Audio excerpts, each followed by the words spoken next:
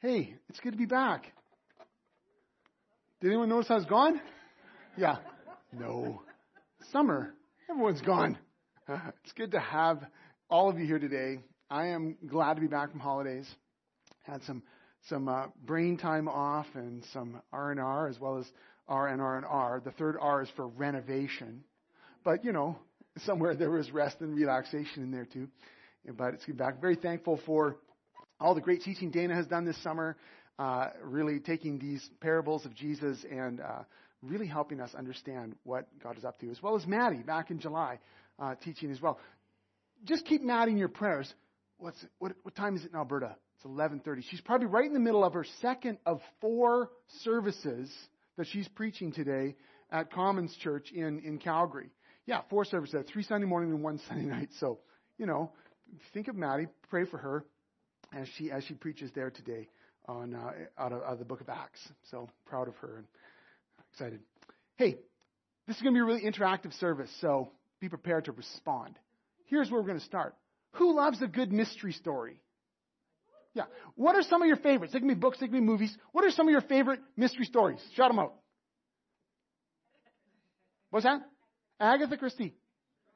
Sherlock Holmes. Of what variation of Sherlock? Benedict Cumberbatch. The actual stories, Maureen?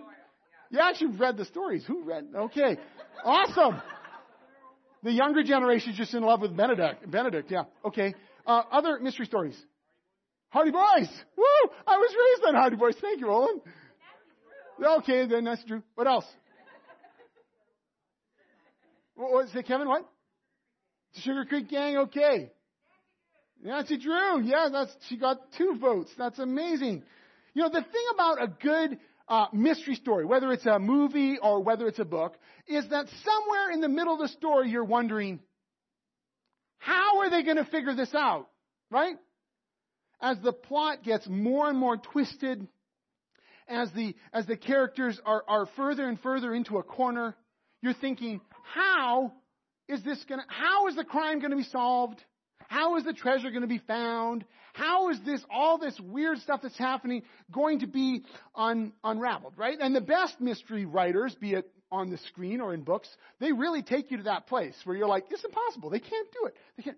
But, right? Actually, they're going to figure it out. That it doesn't matter how strange it gets. It doesn't matter how obscure the detail or how weird or how many characters and what is going on. It looks like everyone's guilty. That somehow, that the brilliant protagonist, be it Sherlock Holmes or who else? Like Jessica Fletcher. How about Ethan Hunt? Anyone? Mission Impossible? Anyone? Oh, come on. That they're going to figure it out. That they're going to somehow solve the crime. Somehow they're going to figure out who done it. Maybe just as the credits roll. And it's so satisfying, isn't it? I mean, even after the 65th book written by the same person, it gets a bit generic. It is something satisfying about the fact that this mystery is solved. Well, today, Jesus leads us into a short kingdom story that reminds us of just that. That no matter how messy, how mysterious, how mixed up the story gets, no matter how confusing things look, whether it looks like evil seems to be winning, whether it looks like at times faithfulness doesn't do anything, whether it looks like God has forgotten us, whatever weird and twisted ways that our plots can become, Jesus actually comes in and he gives us the final conclusion to the kingdom story. The conclusion where all mysteries will be solved, where all wrongs will be righted, where good will ultimately triumph over evil. But, for those of you who hate it when someone ruins the end of a story, he does it without robbing us of all the mystery involved. We still live in the midst of the twist. We aren't exactly sure how he's going to figure it out, but we now can live with the assurance that this messy mystery does have a clear conclusion. We're nearly finished this summer series on kingdom stories. We've been exploring this series of parables. I think there's like 8 of them, right? Dana's been the one doing it. Yeah, 8 of them. Parables are just short stories that Jesus told, and they're all designed to reveal something of God's kingdom to anyone who is willing to hear it. Now, as we discover, both in the time of Jesus and, hey, even today, not everyone's actually willing to hear it. There are people who kind of drop in, they listen to Jesus tell a few stories, and they think, kind of like some of you when you hear me preach. You're like, I don't know what that was about. And then they just moved on, right? With their day, they went on to their other duties, and Jesus gets that. Not everyone's ready. And he's actually quite willing to wait for them to be ready. But others, we discover, they're caught by these kingdom stories. There's something, they're happening by, they're on the way to market, they're on the way home, and there's a cluster of people, and they come over, and they begin to hear Jesus telling these stories, and they're caught by them. There's something about what he's saying that intrigues them, and they find that half their day has slipped away because they're standing there listening to this guy. And in fact, they're so intrigued, they come back the next day, and they begin to get a little closer to him, and they start listening in, and then some brave soul, they start to answer or ask a question of him. They start to get closer to Jesus, and they ask him to tell them more. And all those folks, we see that throughout the stories of Jesus. These people who are willing to lean in a bit, willing to stay after the show, they begin to get an inside glimpse of what God was doing. What God was doing in Jesus, what God was doing in this kingdom that has now arrived in Jesus somehow, and this teaching he was doing, and the healing he was doing, and this big proclamation. They begin to get a picture of what God is doing through Jesus. And I hope that somehow lots of us are in that place today, where we maybe have found ourselves on the edge of a crowd. Maybe you've been close to Jesus for a long time, but where you're still interested in knowing more and wanting to lean in and hear what Jesus has to say. One of the great things about all these kingdom stories, maybe you're just dropping in today because you're visiting. We want to welcome you here. Maybe you're a guest. You've been coming back for a little while and you're from the valley. Or maybe you've been in most of this summer series. But these kingdom stories that Jesus told, what's great about them is that he uses real life stuff that we can get our hands on to make his point. He talks about seeds and weeds. What are some of the other things he talks about? Treasure. Leaven. Pearls, yes. Yeah, he talks about these kinds of things. And today, we even fish. Everyday realities that we can get our hands on. And he uses these common things in life to pull back a curtain, to reveal God's presence among us and where he's taking this story. Today's story is the parable of the net, where we move from what most of the stories Jesus has been using be kind of rooted in agriculture, growing things a lot. Now we move to the marine, where instead of farmers, we have fishers. Listen to the story. And as you hear it, I want you to kind of tune in. Like, what grabs your attention when you hear this story? What kind of questions surface for you that you think that would be important to understand, or at least that guy over there should understand it? Okay, so what is that? After I read it, I'll ask you to shout some of them out. So here's the story. Once again, because this is in continuation of a lot of stories he's been telling, once again, Jesus said, the kingdom of heaven is like a net that was let down into the lake and caught all kinds of fish. When it was full, the fishermen pulled it up on the shore. Then they sat down and collected the good fish in baskets and threw the bad away. This is how it will be at the end of the age. The angels will come and separate the wicked from the righteous and throw them into the blazing furnace, where there will be weeping and gnashing of teeth. Well, there's a punchy story, isn't it? Did you get that? Kind of a short one, too. And it's over so quick. I know you want to hear it again, don't you? You want to hear it again because you want to really be able to narrow down, what is that question? What is that needs to be clarified for me? What is it that this makes me think of? Okay, so I'm going to read it again and be ready. What's the question? Once again, the kingdom of heaven is like a net that was let down into the lake and caught all kinds of fish. When it was full, the fishermen pulled it up on the shore. Then they sat down and collected the good fish in baskets, but threw the bad away. This is how it will be at the end of the age. The angels will come and separate the wicked from the righteous and throw them into the blazing furnace, where there will be weeping and gnashing of teeth. All right. I want to hear some of your questions. Now, for those who are listening on the podcast, I'm going to repeat them. So make them brief. I'm going to repeat them back so that those who are listening in, and we have lots who are, especially over the summer months, as people are gone and they want to be part of the series. And so if you've got a clarification question, I brought a pen. You do realize I'm taking a risk up here today, right? Because I have no idea where these questions are going to go. So then how am I going to finish my sermon properly if you throw me some real humdingers, right? Well, that's because I love you and trust you. No. We're going to see. Oh, did I mean that? Oh, let me rephrase that. I do love and trust you. I do love and trust you. But I also realize we don't know where this is going to go. And I was telling Dan beforehand, I'm going to try to model interaction here. We'll see. What kind of questions comes out for you people who I love and trust? Amanda.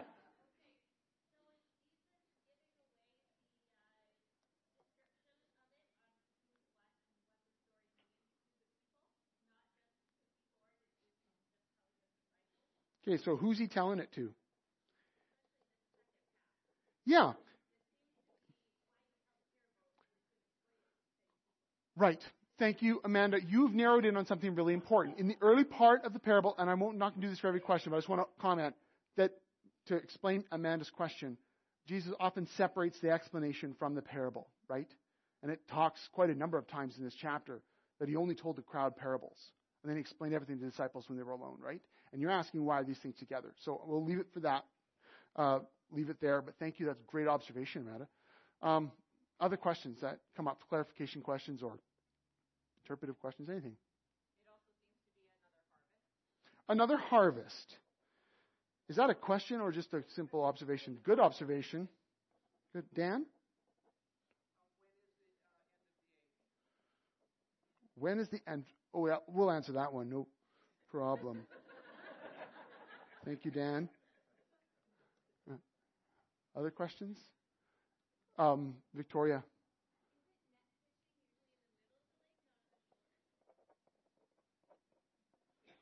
Net fishing. Middle, shore. Thanks.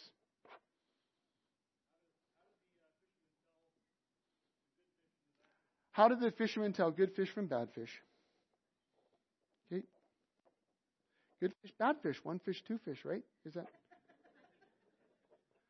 You don't know how tempted I was to use illustrations from Dr. Seuss, one fish, two fish, blue fish, red fish. Yes? Okay, so same kind of question you're asking is then it's how do the angels know? Yeah, because that's the comparison being made. Yep. Eric. How would I apply this to pre-Jesus time? Thank you.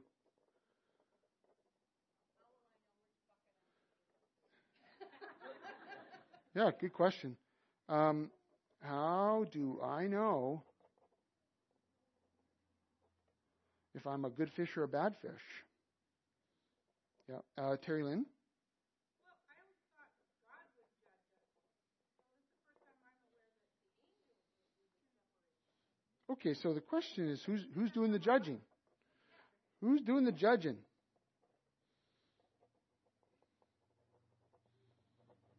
Good. Yeah, who's doing the judging? Because it says the angels separate. Okay. Sherry. Great. Is the furnace metaphorical? You guys ready to move? We'll be here till 2 o'clock now. I'll take a couple more, Eric.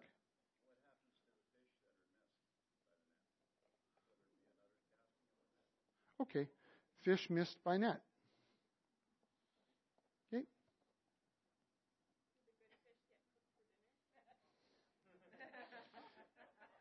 How good are the good fish? Like sushi quality or cedar plank? What are we talking here? Oh, sorry, yes, Jan. How bad is wicked? How wicked is wicked?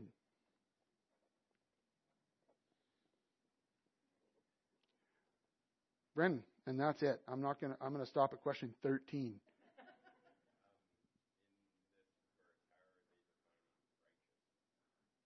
Okay, kind of the reverse in some ways of Jan's question.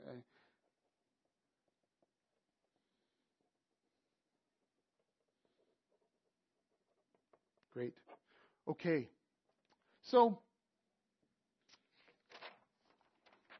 there we go. How do I make sense of that? Let's talk. So, in this story, I want to just point out that some of the questions we have aren't specifically told. Like, there'd be really no way of knowing based on this parable, correct? Because it's really short. It's really punchy. It simply states what?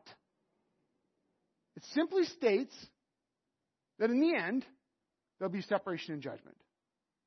Like just to name it, right? It doesn't get, there's a tremendous amount of detail around, like, even some of the questions we just asked at the end, like, what is wicked, what is righteous? We'd have to draw from the much larger story, and that's a good thing, to try to get down to what is that? Like, what is going on? And how does this all work? But there's some things in this passage that we want to start with some of the basics, and then we'll try to see. I don't know that we'll be able to make sense of all these questions today.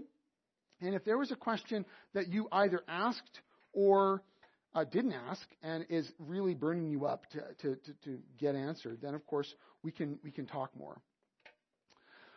In this story, Jesus tells a simple parable of fish being caught. Now, this is a parable that's very similar to another parable he's already told right here in Matthew 13. Does anyone remember what it is? The wheat and the tares, the wheat and the weeds. Now, in that parable, not having to be a parable that Maddie was preaching on back in July, in that parable, there's more in the interlude, you could say, going on, where what happens is the guy seeds wheat in his field, and then at night an enemy comes, and there's weeds that are sown secretly. And they're growing up, and they realize, too late, oh my goodness, there's weeds in the wheat. And instead of ripping it up and burning it up, the master says, wait, just wait, let it grow together, because if you start ripping out weeds, you're going to hurt the wheat. And there's this caution about presuming. There's this caution about, deciding in advance who's in and who's out. And all the caution that's there. But it ends in the very same way. In fact, the language is very similar. It ends with there'll be a separation, and the wicked will be, and it's actually the exact same language, the same phrase is used. The wicked will be thrown into a blazing furnace. There'll be weeping and gnashing of teeth. This weeping and gnashing of teeth business, I know, has a long history in some people's minds of pain and anguish. But that's actually not typically what it means in the Bible. So typically, weeping and gnashing of teeth, let me say this first of all. It's only used 7 times in the New Testament. 6 of those times are in Matthew, twice of them right here in Matthew 13. Okay? The only other time it's used outside of Matthew is in Luke, and it's in a parallel passage. They almost always, I think exclusively actually, they have to do with people who are excluded. Usually they thought they were included. Usually they thought they were in. Often they have done something abusive. So the guy who's, the wicked servant who's like beating the other servants, not thinking the master's going to come back, and the master comes back. Or the guy buried the treasure in the ground. You get the same idea. That they're excluded. And this phrase is used not always in the larger uses of it. It often has darkness, not blazing furnace. And then it says weeping and gnashing of teeth. If you look into the Old Testament background of this phrase, as well as how it's used in the book of Acts, it's always used when an enemy or someone who hates you, essentially tries to bite you. Like they're gnashing their teeth at you, as in they're trying to get you with their teeth. And they're howling with rage. Okay? And so depicted in the Psalms and Lamentations, other places, it's enemies who are gnashing their teeth at the righteous. That's the image there. And so while there has at times been sort of as though they're in anguish. They're so sorry they've been excluded. That actually has no biblical basis. In the Bible, when they're weeping and gnashing, they're angry. They're wanting to do violence to the righteous. They're outraged and indignant that they have somehow been judged. So just to put that in its context. The question about the blazing furnace, I do think it's metaphorical, partly because there's many different images used out the Scripture to indicate judgment or destruction. A furnace is one of them. But there's lots of other images. And they seem to indicate some kind of end, some kind of destruction, you'd say. You wouldn't normally throw actual fish into a blazing furnace, you understand. But this idea, because the metaphor shifts away from fish to just a general statement, that there'll be destruction, that wicked will be destroyed. And there's this exclusion that they're angry about. But it very clearly depicts an end. The end of the age is kind of a code word, you could say. Not a code word, but it indicated expectation in the Jewish people's minds that there would come a time when God would make things right.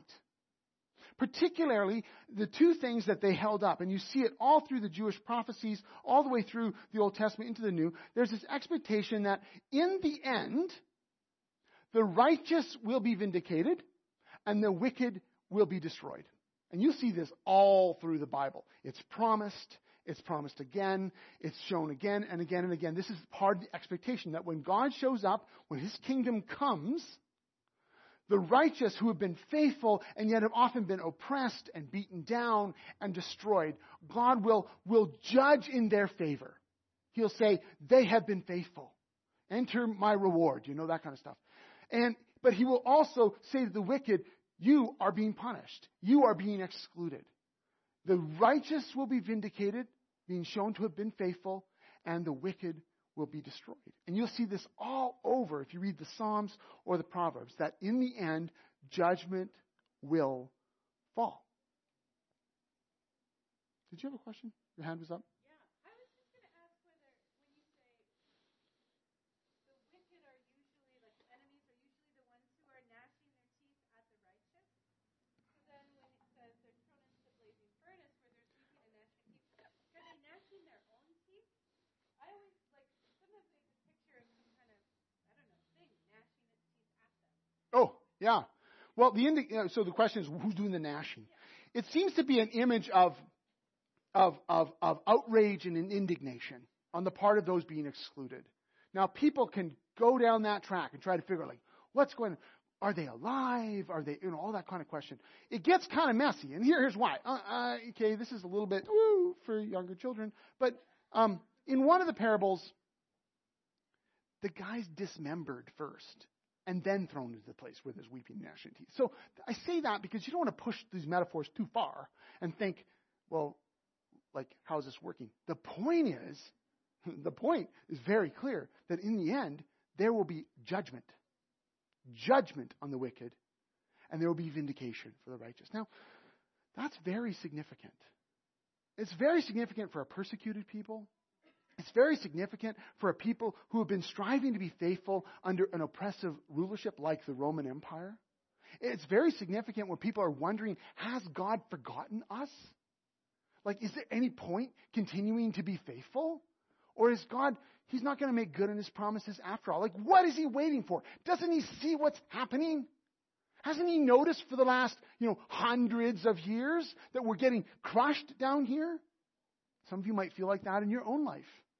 Might feel like there's times where you're thinking, God clearly doesn't, He's clearly checked out. He clearly doesn't understand what's happening in my life anymore. He has forgotten me. And one of the things that these kinds of parables, but larger teaching, they serve to reassure us that God has not forgotten us.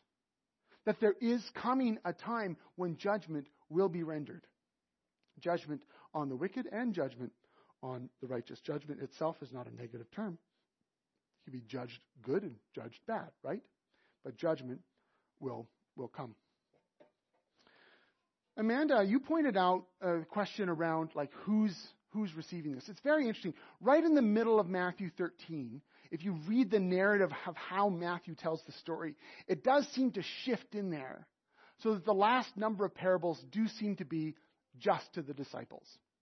Now, we can be fairly, I think, safe to assume, based on what Mark and Matthew and the gospel writers tell us, that Jesus also told these same parables to the crowds. But it does seem to be very strong that he only would tell the parables to the crowds and then see who came forward to ask questions, as it were, who got in deeper. And then they would get an explanation.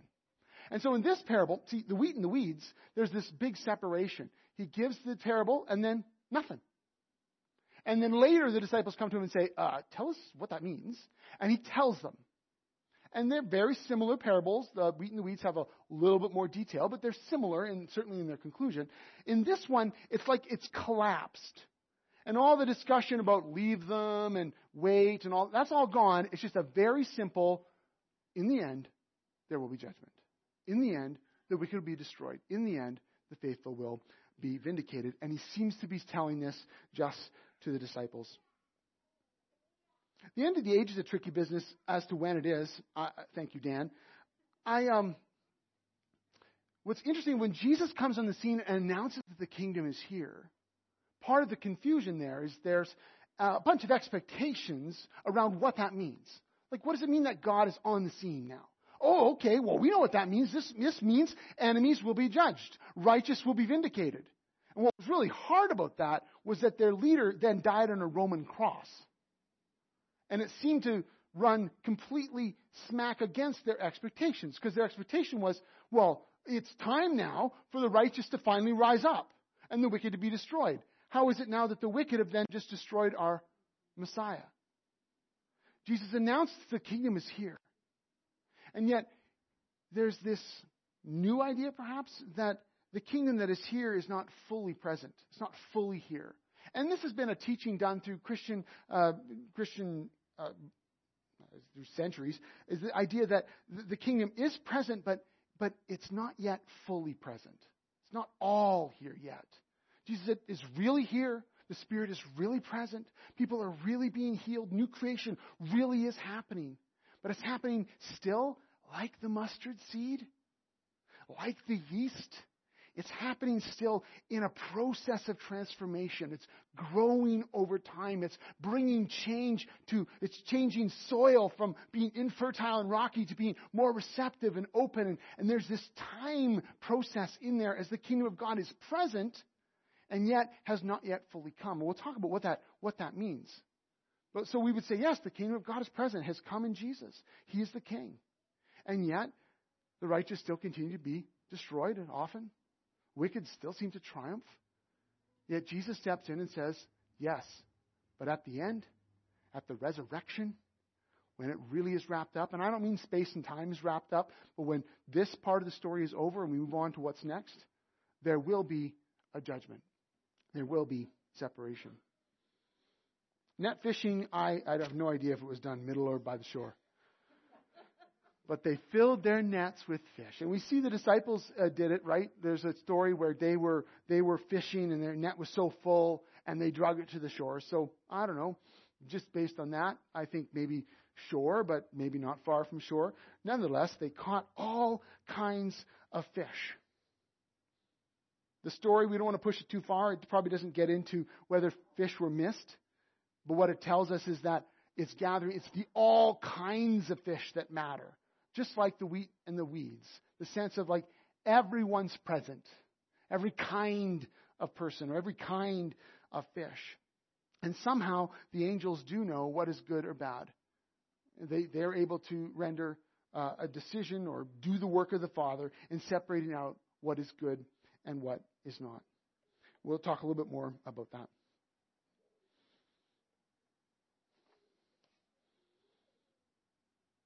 Okay, we'll get to some of the other questions, I think, as we move forward. But before we go on, I want to make a connection to something just basic.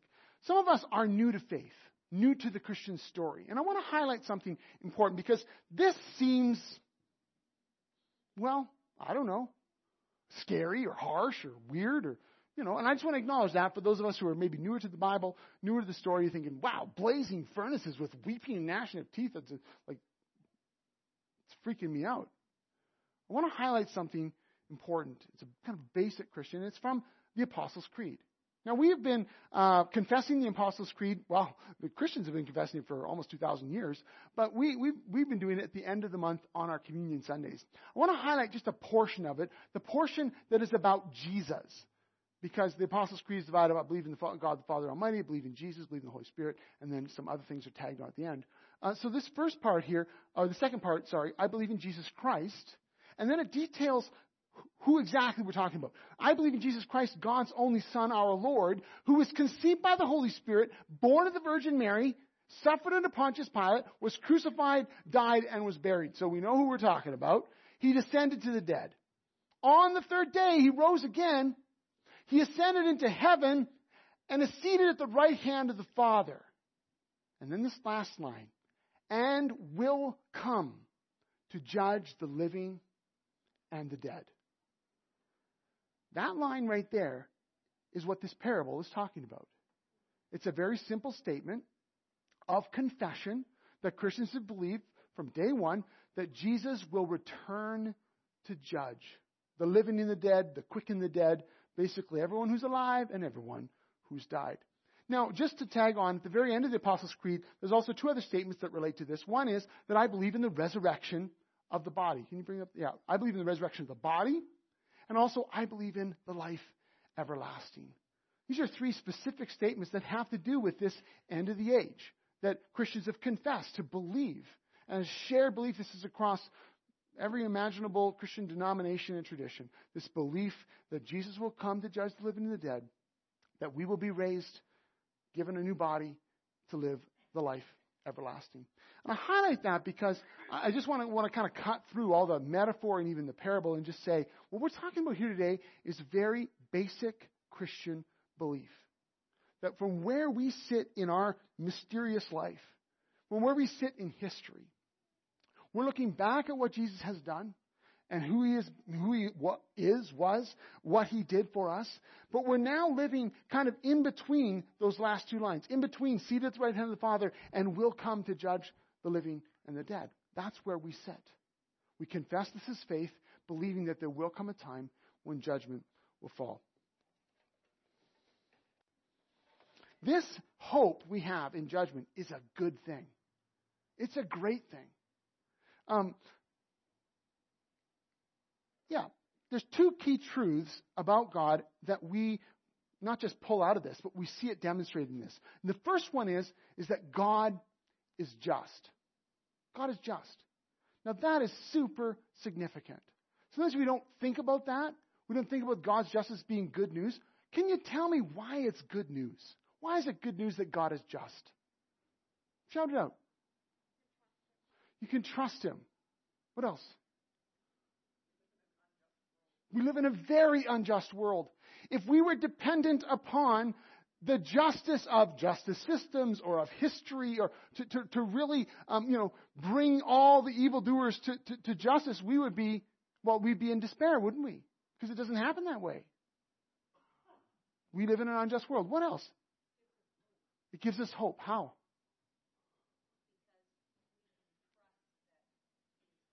That's right. He knows exactly what's happening, and He's going to bring it to the right conclusion. All over in the Scriptures, we're told to not take justice into our own hands. And one of the famous passages is where God says, "Vengeance is mine. I will repay." Don't you go trying to mete out justice according to your wisdom or your understanding. Now, we see that in the wheat and the weeds. We even see it here. That there's a reason why God says, don't take it into your own hands. But we also can trust Him that He will, in the end, do justice. In the end, He will separate. He will perfectly judge what is right and what is wrong. And we can trust Him. He's holy, He's loving, He's merciful, He's kind, but He is just. And so we can root our hope in His justice. And times, whether we're looking on, the global scale or the world stage, or whether even looking in our own lives, where there's been injustices done, where we've struggled with things that have been done wrong to us, or betrayals that have occurred, or things that have just gone wrong, and we think, will this ever be sorted out? That we can remind ourselves that God is not a God who forgets. He's a God who is just. He's a God who knows. He's a God with all wisdom and understanding. And in the end, He will bring justice to bear on every situation. Every hidden thing that has gone wrong, everything blown up on the world stage, God is just. We can trust Him. But the second thing that comes out in this parable and other parables is that God is patient. And this is where it gets hard. You know, we like it when God is patient with us. Right? Some of you are here today because God was patient with you. Like really, really patient with you. And you know that God's patience is a sign of grace and kindness to you. I mean, God was patient with Stanley. He was 89 years old when he came to know the good news of Jesus. That's patience. That's the patience of God. He's patient. He waits. In a little letter that Peter wrote, 2 Peter, he says this, don't forget this one thing, dear friends. With the Lord, a day is like 1,000 years, and 1,000 years like a day. So time for God is like that. The Lord is not slow in keeping His promise, as some understand slowness.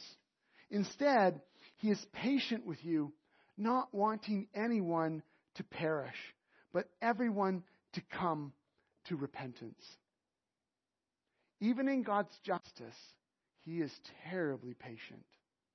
He waits. He delays. And as we see all of these stories, whether it's the yeast or the mustard seed or the soils, we see that there's this process of transformation that happens. We don't always know how it happens. We don't always know like what were the conditions that came about to create this movement that brought this change in people's lives. But we see it.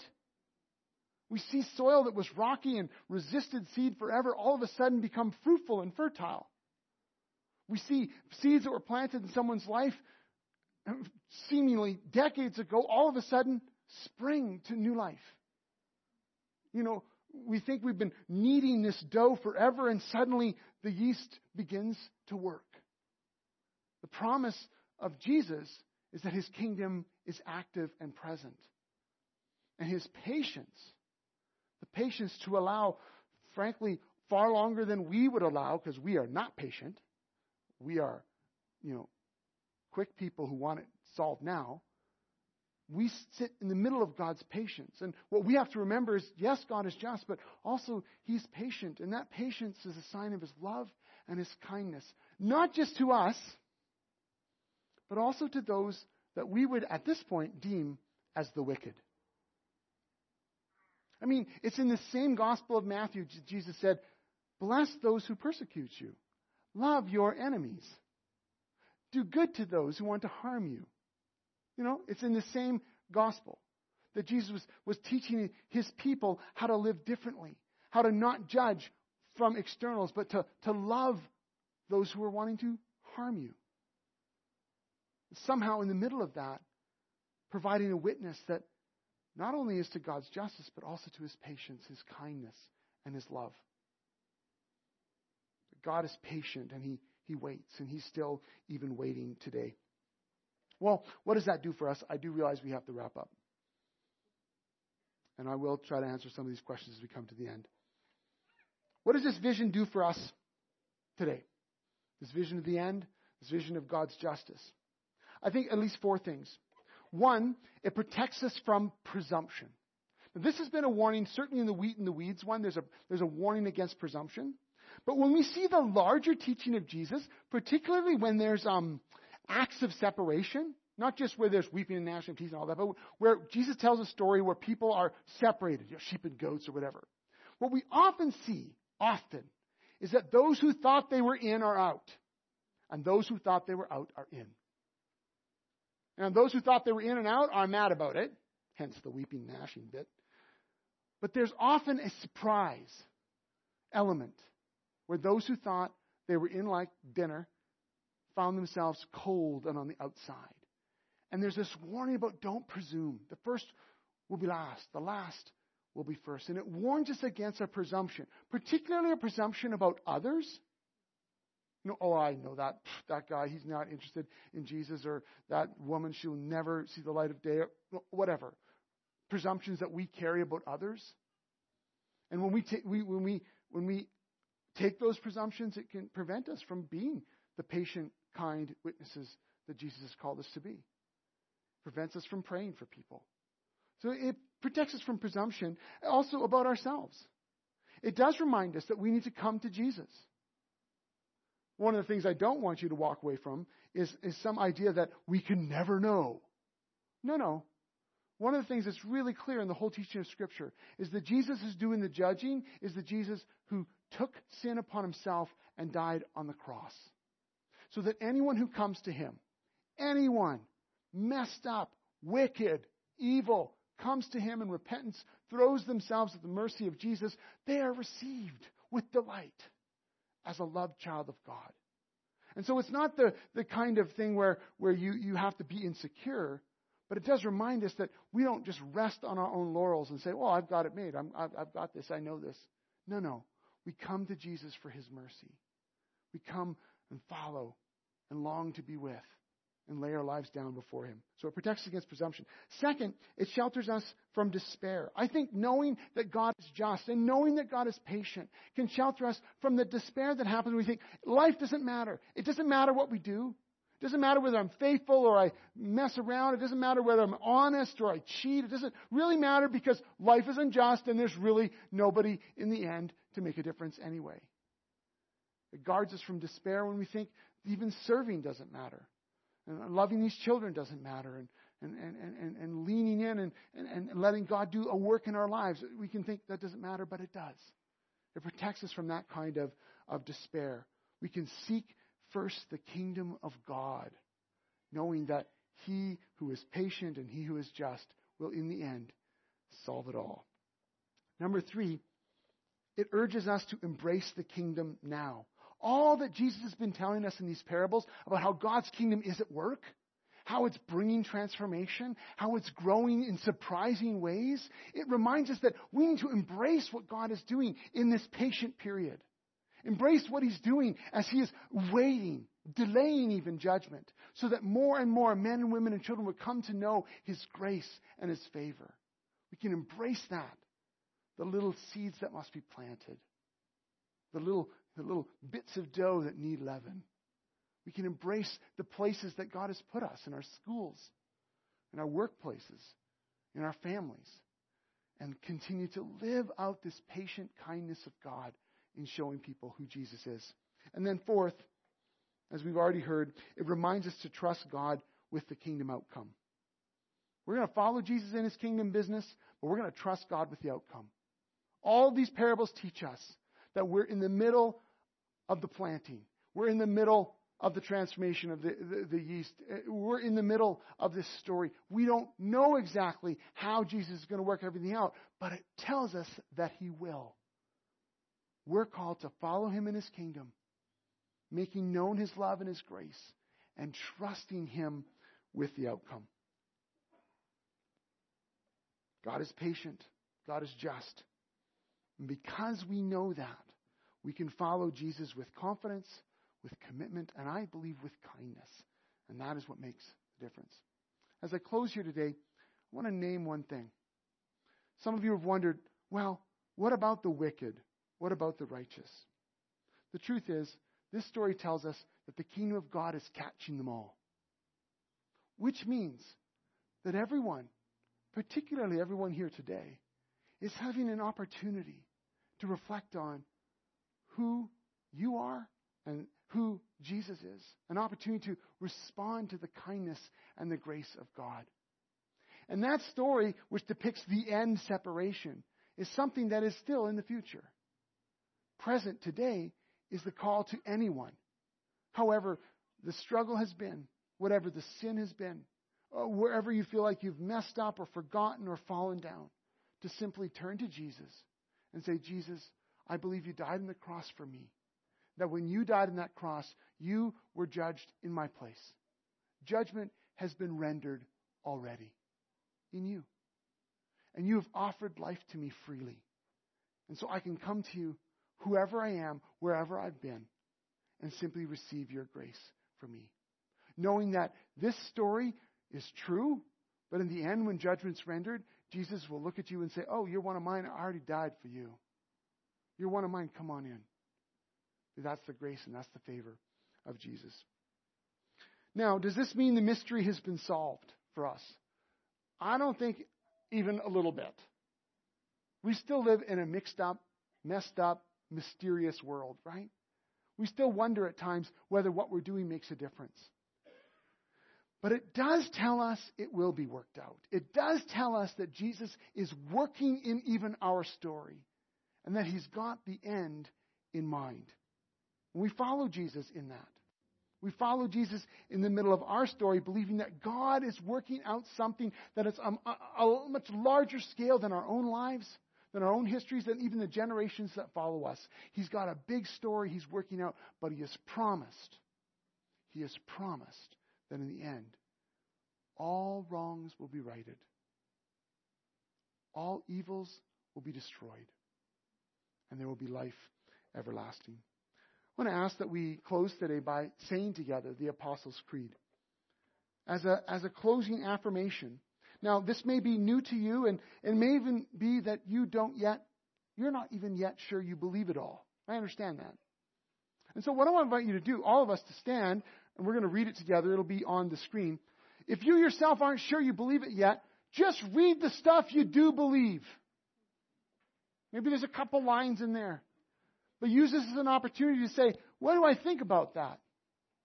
But for everyone who does believe it, let's conclude today with this affirmation and confession of our faith in the Father, the Son, and the Holy Spirit, the one who holds all of our stories, one who is just and patient and so, so loving.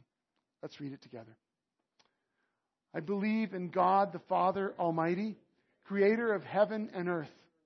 I believe in Jesus Christ, God's only Son, our Lord, who was conceived by the Holy Spirit, born of the Virgin Mary, suffered under Pontius Pilate, was crucified, died, and was buried. He descended to the dead. On the third day, he rose again. He ascended into heaven, is seated at the right hand of the Father, and will come again to judge the living and the dead. I believe in the Holy Spirit, the holy Christian church, the communion of saints, the forgiveness of sins, the resurrection of the body, and the life everlasting. Amen. Lord, we are thankful for your love for us. That you don't give a parable like this as a way of putting us down, but of giving us hope. That we live a life before you. You know. You understand. You are merciful. You are just. You are patient. You are kind. We give you praise and glory for that. And for each one of us today, wherever we're at in our lives, may we lean into you, Jesus, to discover more of the life you have for us. Would you send us now? Send us in your courage. Send us with confidence and trust. In your name we pray. Amen.